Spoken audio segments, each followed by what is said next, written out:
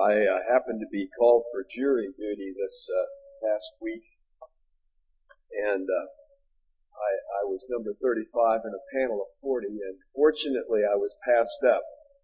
But I did get a chuckle while I was there. This was a case that they wanted to be sure that the jury panel did not have a bias against lawyers or against the legal process. Yeah, we should have told lawyer jokes. That would have ended it all. But one of the lawyers said to the panel, now, is there anyone here who has a problem with the process? So much so that he's just not going to be able to really be objective. One guy at the back says, yes, sir. He says, I don't think it's right. He says, we stay here all day. We get $6. You stay here all day. You get big bucks. You're sitting in a big cushy leather chair. We're sitting in oak benches. I don't think it's fair.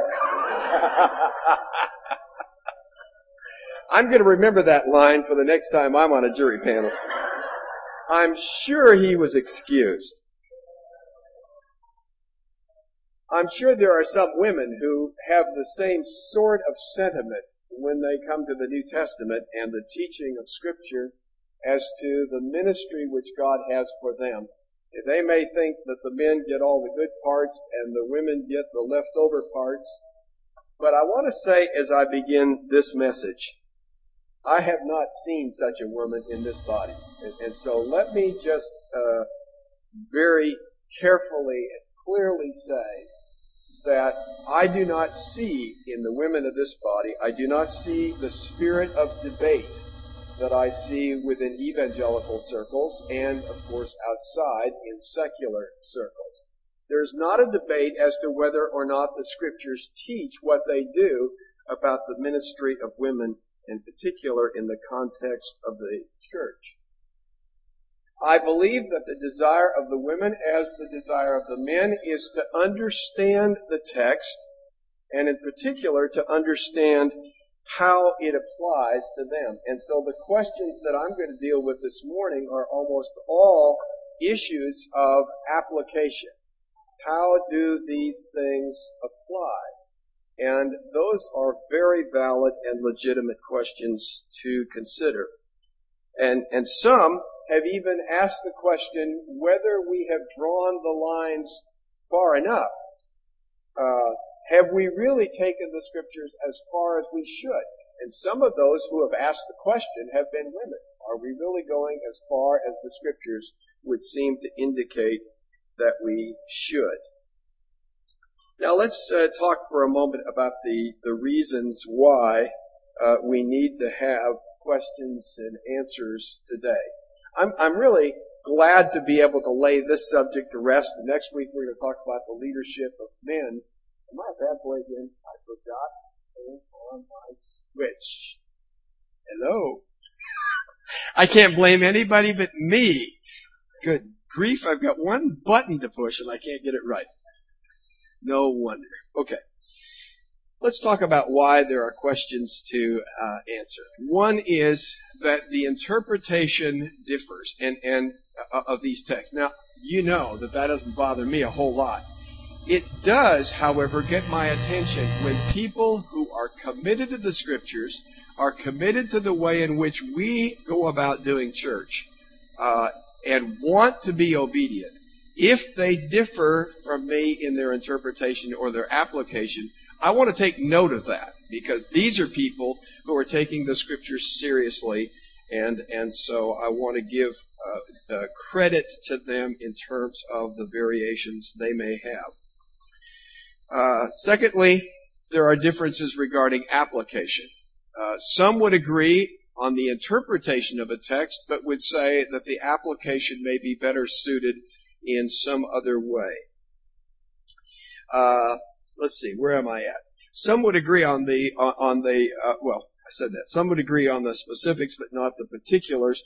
And number 4, the elders have purposed not to require certain things in a legalistic way, and specifically now I'm talking about head coverings. I'll come back to that subject. But the elders don't want to make head coverings some kind of legalistic duty, because that will, if it is not done from the heart, if it is not done from a real sense of conviction, then that's really not what it's about. And so we don't want to make this some kind of a test of spirituality or of obedience. And as I said, we're mostly concerned about heart attitudes. The other thing I would say is that some decisions are necessary but arbitrary. And that is certainly the case here. I think I've said that before, but I want to say it again. Lines have to be drawn. No matter what church it is, there are lines that are going to have to be drawn or not drawn, but consciously so, as to exactly what the role of women will be in ministry. In many, I would say still, although it's changing, in many evangelical churches, women are still not elders, and that would be a line that they would draw. In many to most evangelical churches, I would say that women do not preach, although I think the tide is moving in the wrong direction. At least that is the case. So everyone has to draw a line, and where you draw that line may appear to be arbitrary. In fact, I'll just say, it is arbitrary. The one thing that makes me uncomfortable about this message is that I like to stand behind the pulpit and say, this is what God's Word says. And there it is. But when it comes to the application of these things, there are lines that we will draw where I think it's difficult to say the Lord commanded it to be done just this way. It's just that's our sense of the way in which we believe we can best be obedient to that, recognizing others draw the lines a little differently, even within our own circles. So I think we just have to keep those things in mind. Now let's talk about questions and answers. And the first one is about head coverings. Now I have to say a couple of things about that. In the questions that were passed on to me, this by far was the greatest area of interest and had the greatest number of questions. And I want to say to you that we as elders don't want to make this the focal area. It is an area that needs to be dealt with, but we don't want to make head covering somehow the essence of what the whole issue of the ministry of women in the church is about. So it's not the litmus test. I may say that more than once because it's important. The other thing that I think is almost humorous about this is that this comes out of 1 Corinthians chapter 11, verses 1 through 16. And I find it amazing. Amusing is probably pressing me a little hard. I think irritating is more the word I would use. It is interesting to me that those who want to oppose the New Testament teaching on the ministry of women, particularly the public ministry of women, they rush to 1 Corinthians chapter 11 and they land on chapter 5, where it says if a woman prays or prophesies with her head uncovered, so on and so forth. And they immediately press that to assume that women therefore have a public prominent role in the meeting of the church, and yet they ignore and deny the whole rest of the text. They'll grab chapter 11 verse 5, they'll cling to it as their very life depended on it, and it might, because that's their best shot. And then everything else just goes out the window. It's like it isn't even there. And I gotta say, if you want to make chapter 11 your center point, take it all, or just ignore it all, but don't land on verse 5 and try to make something of it that I believe it doesn't say. Well, the next frame, I'm a little unhappy with my order, but the question that's been raised on head covering is, why have the elders not made this a standard, a benchmark? Why have they not made this, if you want to put it in those terms, a rule that would apply to our church? And the second part of that question is, why don't all the elders' wives wear head coverings? I want to address that issue first if I can. I think I've said this before, but I've preached on the role of women in particular. I've preached on 1 Corinthians 11 at least 3 times in my recollection, and in my old age it may have been more than that. But I remember one time after I had preached on it, at times I've been more neutral, and then I've been more aggressive and positive about it. And one of the dear brethren came up to me and said, "Oh, brother, you preached on the head coverings, and I noticed your wife isn't wearing one." And I said, "Yes, that's right." And I would say this: one, it's her decision. It's not my decision to make for her. This is a decision that she ought to make in terms of what she believes is obedient to the Lord. And the second thing I think I need to say to you is, if I can't convince my wife, then it must have been me that was doing badly in this. It's a reflection on my preaching. I don't think it's a reflection on my wife. And I think I would say, I still believe it is my wife's choice as to how she chooses to obey this, because it is her personal act of obedience in the way she chooses to our Lord. And I said then in that first point on the frame that we don't want to make this the litmus test, that somehow whether you're in or out has to do with what you have or do not have on your head. There are legitimate differences, and I want to talk about those for just a second. And I'm talking now about people within our own camp, as it were, who see things as we do, people that I respect highly. One of the ways in which 1 Corinthians 11 is viewed is that a woman shows her submission by her silence. Or remember, our friend Orville talks about, what you do is just as important as what you say. You can put something on top of your head, and it doesn't really prove anything in terms of whether you're truly submissive. I've seen some mighty strange things come out from under some mighty big hats. It doesn't always work the way it's supposed to just because you got the symbol out there. So there are those who would feel that what is required in the public meeting of the church is that women reveal their submission by their silence. And that, I think, we've seen consistently now for 30 years plus in our body, and it happens elsewhere. That's a tangible action that manifests a heart of submission to the teaching of our Lord. And now, the other part of that would be that when it comes to head covering, the head covering in their minds would best apply in other contexts where the woman is not silent. So if a woman, and I'm not saying this is the rule, I'm saying this is the way they view it, and I respect their understanding. They would say if a woman is teaching a Sunday school class, she may choose to wear a head covering there because now she is not showing her submission by her silence, but she is still giving evidence to it by what she's doing. If she's teaching a women's Bible study or in some other context. Some have raised the question about wearing a head covering at home. And I guess what I would say is, I know we're to pray without ceasing. I don't think that means that a woman has to wear a head covering all the time. If someone chooses to wear a head covering while they pray, I have no objection with that at all. My point is simply to say that there are a number of ways in which godly people who have submissive spirits have chosen to make the application of these texts, and it is not that they are trying to avoid something, it is that they are trying as best they can to follow it in the spirit of the text. Another issue is the question of the actual effect of what one does.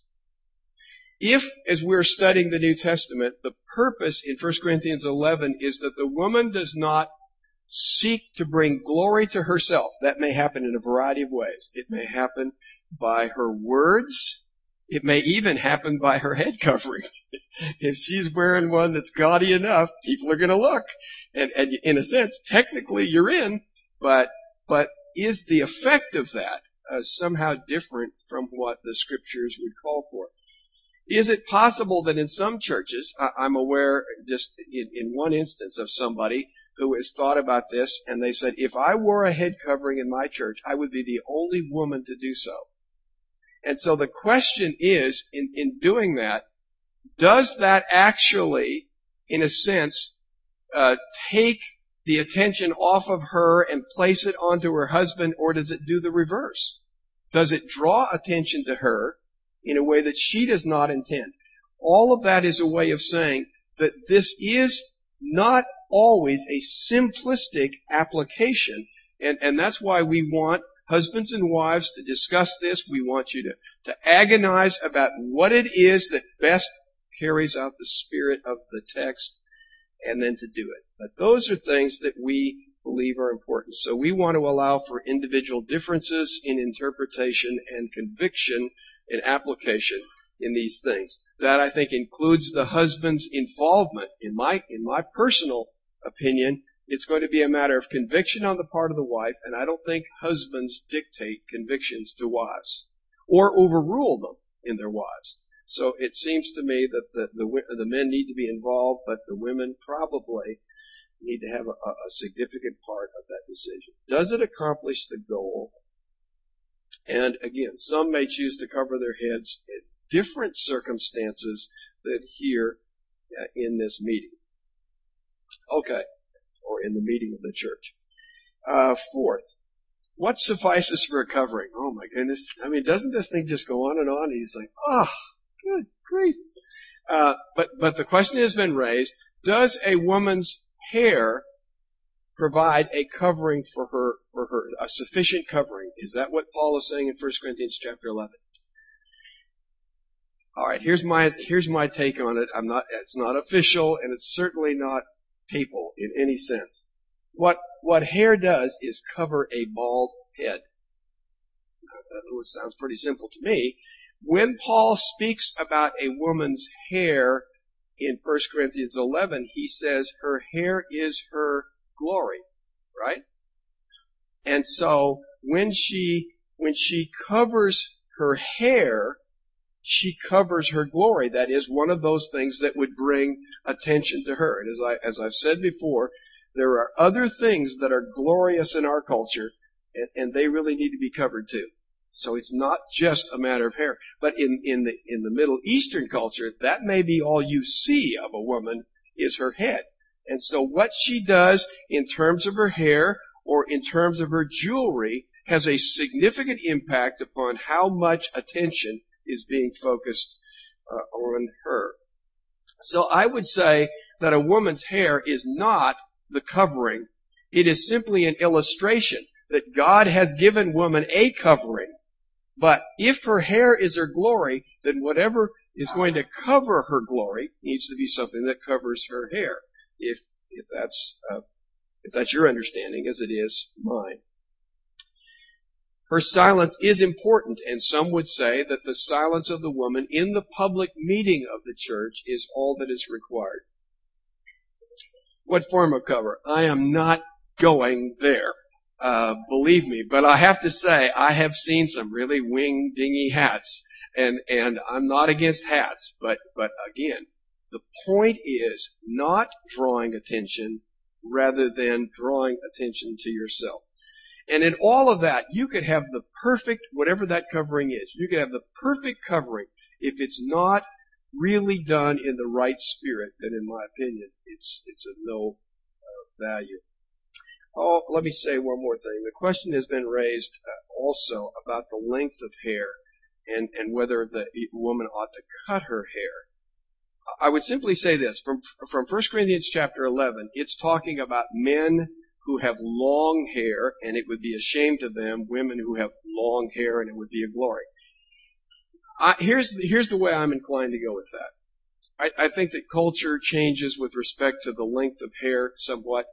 But what I would say is from Deuteronomy chapter 22, verse 5, remember it talks about a man should not wear a woman's clothing and a woman ought not to wear a man's clothing.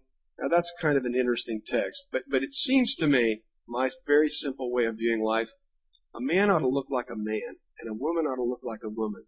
And so I don't know how many inches of hair you need. It just seems to me, I confess, I have said to my wife, what is that? And I don't know. I don't know whether it's male or female because of all kinds of factors. And don't you think it's just kind to at least let people know where you are in all that? I think it is. And I think that's the primary purpose. That in your dress and in your length of hair and all those things, people ought to look at you and know what you are. We don't need confusion about that. And I say that, folks, because this is critical. This is really critical. We live in a society that is blurring the lines of gender. Is that not right? And this is frightening to me. I'm going to jump on my soapbox right now because I almost forgot this and I'm just going to say it. For some time now, in recent translations, there has been this genderless notion.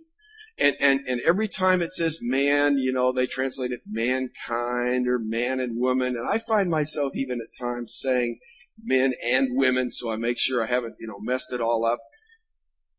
I have to say, folks, when God uses a masculine word, leave it masculine, for crying out loud. I'm really just tired of all this stuff. And in a translation of Scripture, to obliterate the distinction that God has given between maleness and femaleness. For goodness sakes, get over it, whoever they are out there.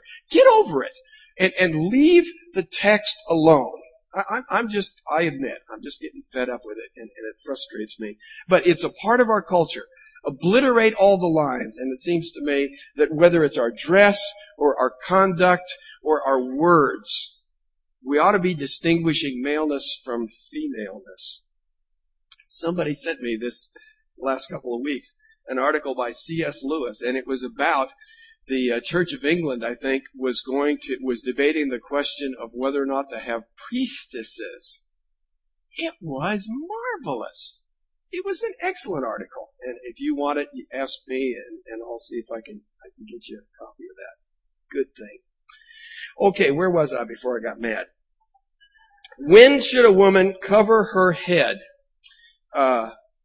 I think this is really a soft spot, I have to say, for us, is that we have, for those who do cover their heads, generally speaking, they do so at the Lord's Supper, but they do not do so at other times on Sunday morning. I'm not going to do a visual analysis of the group right now to figure that out, but that's often the case. And I think one of the things that we probably have done consciously or unconsciously is we have distinguished between the Lord's Supper and the meeting of the church there and preaching. And I'm not really sure that's a legitimate distinction. When we first started, I've said this before, but when we first started coming out of Believers Chapel, they met for the Lord's Supper on Sunday night, and they met for preaching on Sunday morning. We felt that the sad part of that was that many people did not see the importance of the Lord's table, and that they would not attend. 4 out of 5 people would not attend Sunday night to be at the Lord's table. And we thought that was wrong. So we brought the Lord's table into Sunday morning, gave it a prominent place, and we confess, made it difficult for you not to come to it. Now, I would say most of you, if you had to make a decision between the two, I lose. And that's not bad. But my reminder is the preaching of the Word of God is important too. And so I'm not sure that we can separate Sunday morning and say this is the meeting of the church and this is the preaching hour in the sense that they are separate entities. And so all I'm saying is Sunday morning to me feels like it's the same thing. And when I see what I see in the Scriptures, it looks to me like the same thing. And so maybe we need to think about our consistency.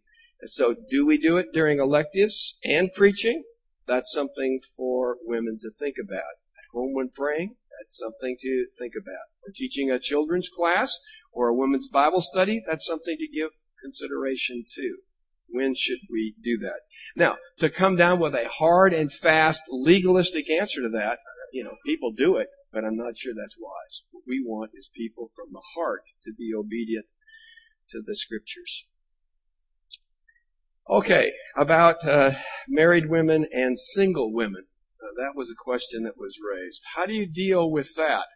And I guess I would start by saying when you look at the subject of submission, you will discover that it is clearly taught in one set of texts. It is clearly taught in the context of marriage. Ephesians chapter 5 being one of those texts. 1 Peter chapter 3, verses 1 through 7. 1 Corinthians 14:35. It says, let her ask her own husband at home. Some texts are talking about the submission of women in the context of marriage.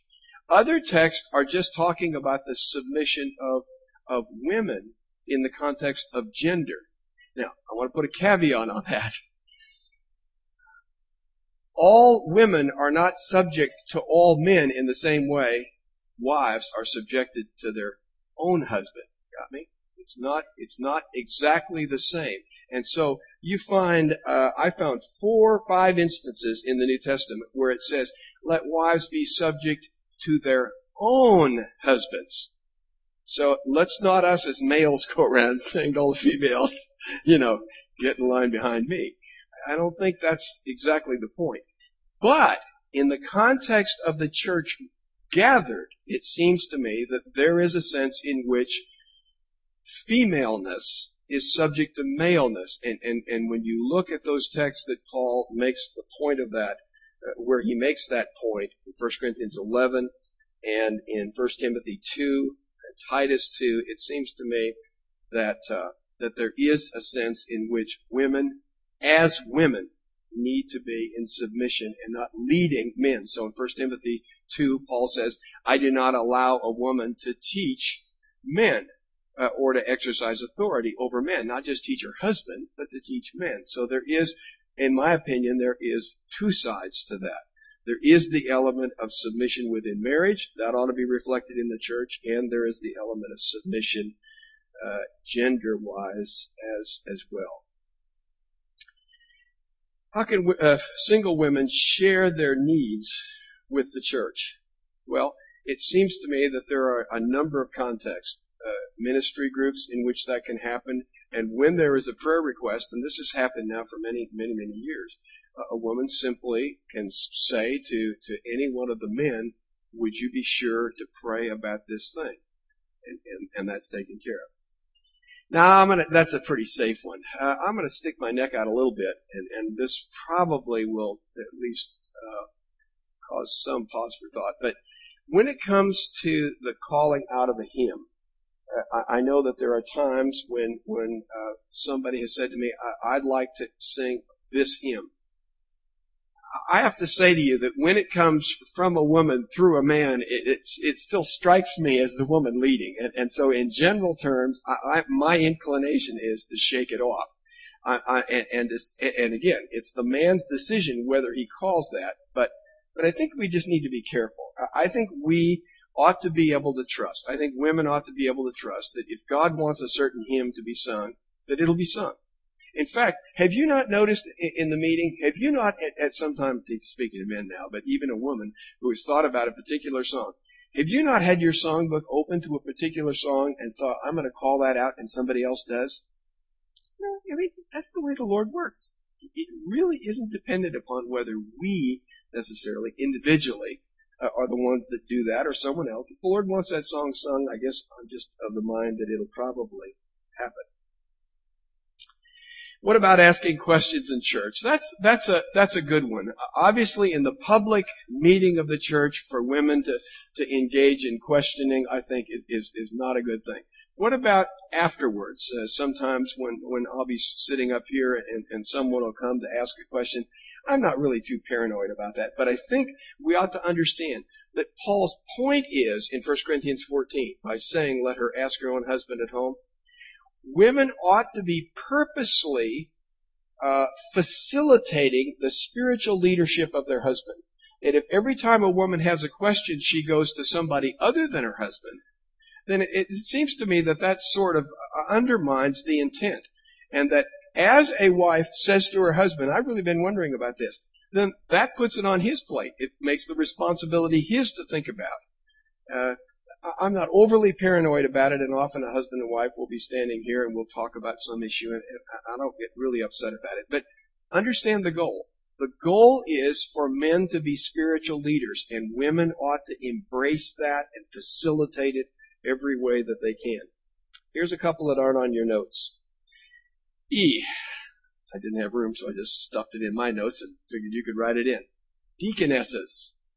What about deaconesses? Are there such creatures? Well, I would say this. You basically are stuck with one text. Romans chapter 16, verse 1. Phoebe, who is and if you'll notice, by the way, in virtually every major translation, it says servant. And then it may, I think NIV has in brackets, or deaconess. And so some, like New American Standard, and what will make that as a marginal note. But I have to tell you, folks, that's really weak. Really, in one text, and I'm saying that because the word, it happens to be in Romans 16:1, it happens to be the feminine form of servant. But the term diakonos is just a term for servant or minister of the gospel in a non-clerical sense. It is just a word that means one who serves. And so you have 30 instances where that noun is used in the New Testament, 3 of which it is clear that it is an office, and in none other, in my opinion. You've got Philippians 1:1, where Paul writes to the elders and the deacons. I think it's pretty clear that's what it's talking about there. 1 Timothy chapter 3, twice when he's talking about the qualifications of elders and deacons, he uses that term. 3 out of 30, 10% of the time, it's used in a technical way. If you looked at the verb form, it would be even a smaller percentage, in my opinion. And so, you're taking a very, let's say, rare use and imposing it on a text where it's most easy to read that text as, here is a woman who serves her church. Wonderful. But that doesn't mean that there's an office of deaconess. I'm not paranoid about churches that have the office of deaconess, but I have to say, you have to be careful. If you view it as an office, then there tends to be decision-making and whatever that happens, and in my opinion, it's an unnecessary thing to do. Try this on for size, especially after this morning. Books and hymns authored by women. You know the song that we were first to sing at the Lord's Supper? You notice it was a woman, at least unless there's a man named Anne. It was a woman. Didn't know her personally, but I think that's the way it was. Ira Sankey, I think, did the music, but and then we sang a song by Twyla Paris, and there may have been others. So some would say, well, how far are you going to carry this matter in terms of that? Here's what I would say. When I read a book, if you've ever seen one of my books, and even every once in a while, if you see one that's in the library where I've just lost all control, and somebody says some nonsensical thing, man, I'll draw a line on it and I'll write on the margins and whatever. And I would say, it's pretty clear that author isn't in exercising authority. I'm reading somebody's opinion. And so I don't get paranoid about that. And when it comes to a song or a hymn, we actually had years ago, we encouraged the women to write something of worship that could be shared. It seems to me that in that context, the woman is not standing up. She is not prominent. In fact, my guess is a number of you didn't even notice that what you were singing was by a woman. It just isn't, it isn't her femininity that's the prominent thing, or she is a person. So I don't have problems with that, and I don't know very many people that do, but some like to raise the question because they think we're kind of crazy anyway. Okay. Comments. Remember that most ministry occurs outside the church. What we are talking about primarily, not exclusively, but what we've been talking about when it comes to the ministry of women, we have been talking primarily about what takes place in the context of the church gathered. There is a lot of ministry. In fact, the vast majority of ministry of any church takes place outside of Sunday morning. In fact, think about it. Even with the size group we have and the men. I mean, how many men have the opportunity to have any significant, prominent role. It's just not, that's not where it happens. So when you look at Ephesians chapter 4, and it talks about apostles and prophets and evangelists and pastor teachers, that their work is to equip the body for the work of ministry. That work generally takes place outside the body. And so for anybody to get too uptight about not having prominence in the church gathering seems to me to miss the point of where most ministry happens. Secondly, or B, there are abuses. There are abuses. There have been, there will be. But abuses don't set aside the clear teaching of Scripture. And so we deal with abuses. We deal with them as sin. But we don't just say, because there's been abuse, those rules no longer apply. C, try this on for size. While women should not teach men, men should learn from them. I hope you believe that, men. I hope you believe that. We should learn from our children. Have you not found that sometimes little kids will say something or ask us something or do something, and it forces us to think about that, and we say, wow, I should have thought of that before. So it isn't, what I'm saying is, it isn't all knowledge and guidance, and all of that is not just all one stream that's always flowing from husband to wife. If there is the kind of mutuality that I believe there ought to be in a marriage, then there is a lot that is going to be learned. The question is the manner and the attitude in which that transaction takes place. When I see David and Abigail, I see David learning from her. In fact, I see David gently corrected by her. But she was right. She was right. And don't you find sometimes as husbands, even though you know I'm in charge, you know they're right. And we need to learn. We need to acknowledge that. I think I would extend this one other step, and that is to the point of discipline and correction. Submission, the submission of the woman, the wife to her husband, or women to men, does not preclude, in my opinion, the necessary correction of the Scripture that it talks about when one is overtaken in a sin, Matthew chapter 18, Galatians chapter 6, and other texts. It seems to me that we dare not, as men, pull the trump card out of submission and say, you can't tell anybody that our marriage is going to hell in a handbasket because you're in submission to me. Scripture says, if there's a problem, you are to go to the one involved, and if that doesn't work, you go beyond for help. Friends, that applies to marriage as much as, sometimes more than, other relationships. So be careful with the submission thing, that you don't think that somehow this male-female, husband-wife scenario precludes doing what the Scripture tells us to do. How do women worship silently at CBC? I asked the women that, and some responded. But one, they prepare. Wouldn't it be easy? Would it not be easy, men, if you were a woman to say, I don't have to do anything on Sunday morning. Why prepare?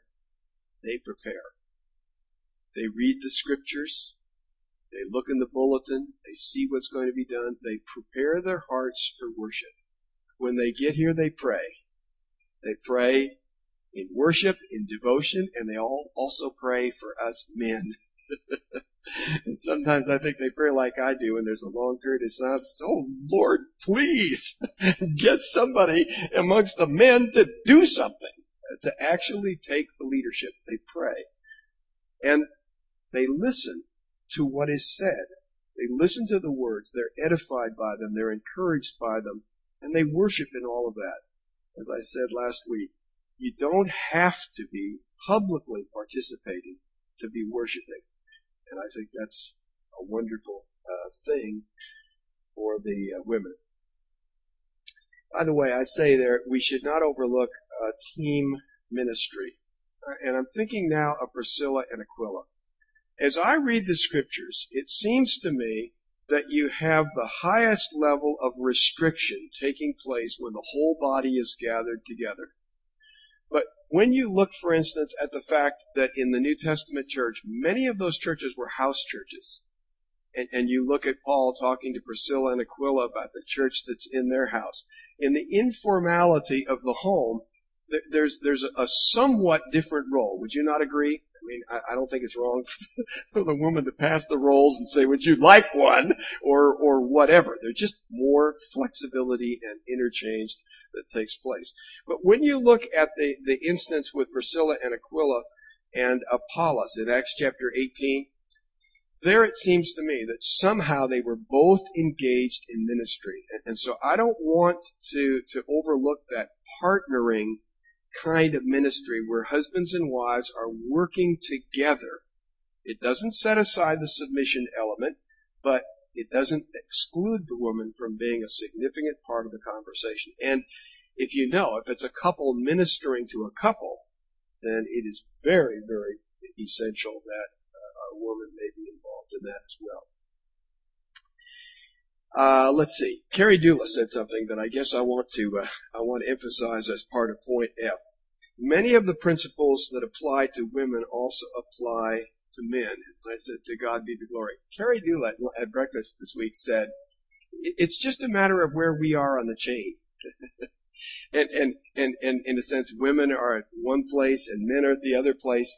But throughout that whole chain, the purpose is to focus on Christ and bring glory to Him. So, as the woman is seeking to bring glory to her husband is seeking to bring glory to Christ, then in the end, nobody, man or woman, is to be the recipient of the glory. It is Christ who is to get the glory. So it's just where we are on that chain, but all of us ought to be pointing to Him. And so if you look at it that way, the glory is not to be for men. Now I want to say in conclusion, I want to go to Proverbs 31, and I better do it very quickly. May I say a couple of things about Proverbs 31? One is, everybody starts at verse 10. I want to start at verse 1. And here's what I see. Here's a king who is being counseled by his mother. And she's counseling him about, in effect, about wine, women, and song. That's not a bad thing to be talking to politicians about. And so she's telling him, you need to be able to think soberly. You need to be able to think straight. You need to have your full resources and strengths focused in terms of your duty, and you don't need to be chasing around after the girlies. I mean, that's there. I know it's paraphrased, folks, but it's there. Trust me. If you read it, if you don't believe it. And so what she's saying is here's where your focus ought to be. It's interesting when you parallel this with Deuteronomy 17 and what God says to kings. It's also interesting when you parallel that with Daniel chapter 4 and how Nebuchadnezzar was messing up, because the bottom line is the king is to be looking out for the weak. He is to be caring for the unfortunate. He is to be judging righteously and looking out for the rights of the afflicted and the needy. That's what he's to do. Here's my point. Women here are leading, if I may say so, from behind. I mean, what's so wrong? And I think it's related to that text in 1 Timothy chapter 2, verse 15, where it says, she shall be saved in childbearing. I know every interpretation in the world goes there, but think about it. If a woman is a godly mother in her home, and she is raising godly sons and daughters, think of the incredible impact that ministry has. And all I'm saying is, isn't that what we see in Proverbs 31, 1 through 9? Here is a king whose life has been shaped by his mother's words. Wow, what a tremendous impact. Thousands of people impacted by what that woman has done. And then, of course, verses 10 through 31, I want to say just a couple of things. Notice verse 11. Her husband trusts in her. He trusts in her abilities. He gives her the freedom and the resources to engage in things that we would be surprised at, especially in an Old Testament context. She's considering a field and buying it. She's managing some kind of home business. She's producing goods, meals, clothing. This gal is incredible. And she teaches. She has the teaching of kindness on her lips, and she ministers to the poor. What incredible ministries. And I would say a lot of it is because of the confidence and the provision that the husband has made to utilize her abilities and the resources God has given to her. Here's where I'm going to end. she deserves public praise. She may not have a public ministry. Isn't that interesting? She may not sit at the city gate making decisions, but she ought to be praised at the city gate. It says that her children should rise up and bless her, her husband also, as he praises her. In effect, it says, let her works praise her in the gates. She's not standing at the gates telling about all she's done. She is appreciated by her family and in particular by her husband. And can I end this way and just say, I thank God for the women of this church. They are one of the best blessings I have ever had. I would not, I've often bragged on our elders, and I'll keep doing that, but I want to tell you, when it comes to women's ministry, it makes men's ministry look pale. We have never had to say to the women, would you girls please get something going? You know, could you not do this? They're always out there. They're moving ahead of us. Whenever there's a need, they're on the ball. And I'm just saying, God has marvelously used women in our body in incredible ways. And many of the things that we may see publicly are really the fruit of private labor. And I want to just end by thanking God for the women. Father, thank you for the godly women in this body. Thank you for the way in which you have blessed us with them, the way they have prayed for us, the way that they have made provisions for us, the way that they have ministered to other women and to our children. We are grateful for them, and we praise you for them, and we ask that we as men might give them the freedom to minister in those areas where it is absolutely legitimate. And we pray that we would honor them and guard them and protect them and facilitate them. In Jesus' name.